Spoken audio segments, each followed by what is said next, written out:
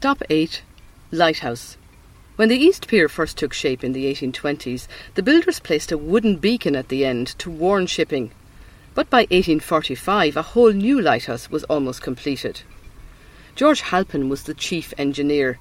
It was built of granite, and have a guess at how much it cost at the time. £937. The first light on this lighthouse in 1847 was 12,000 candle power, which sounds like a lot. It was 41 feet above high water, but while that might have been strong for its time, by the end of the century in 1892, the City of Dublin Steam Packet Company, which had a monopoly on the Holyhead-Kingstown mail route, was complaining about the poor quality of the harbour lighting. We'll be talking more about mail routes when we come to the Carlisle Pier at stop 10. So the Commissioners for Irish Lights responded by raising the tower on the lighthouse by 12 feet. This resulted in the lights being cast on the Muglin Rocks off Dalkey for the first time. There were further improvements as well. The so-called dioptric lighting system was installed.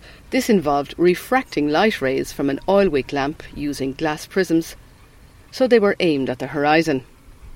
It wasn't until July 1968 that the East Pier Lighthouse Station switched from vaporised paraffin to electricity, and it became unmanned. The strength of the new candle power?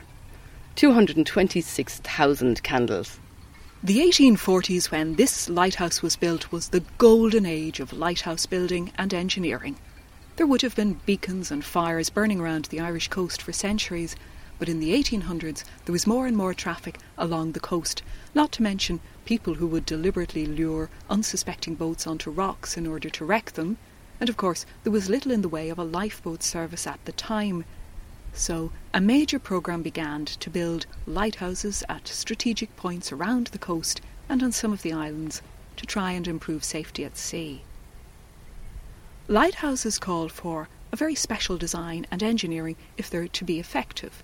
They have to be visible at a distance and able to withstand the elements, so most of them were built with thick stone walls, and the work tended to attract some of the great engineers of the day, including men like George Halpin, who was responsible for this lighthouse. Another big challenge is the light.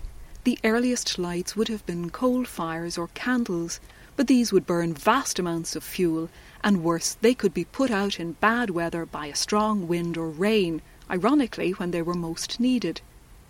In the 19th century, when this lighthouse was built, people were experimenting with new fuels like gas lights.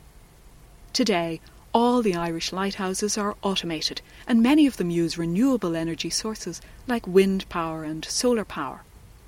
The lighthouses are operated by the Commissioners of Irish Lights, and their headquarters are nearby, just past the West Pier, in a lovely landmark building that is reminiscent of a lighthouse. But remember, lighthouses are not just about lights, they're about sounds as well, the sound of the foghorn. In 1852, the fog bell here was replaced by a tall wooden belfry with a new bell.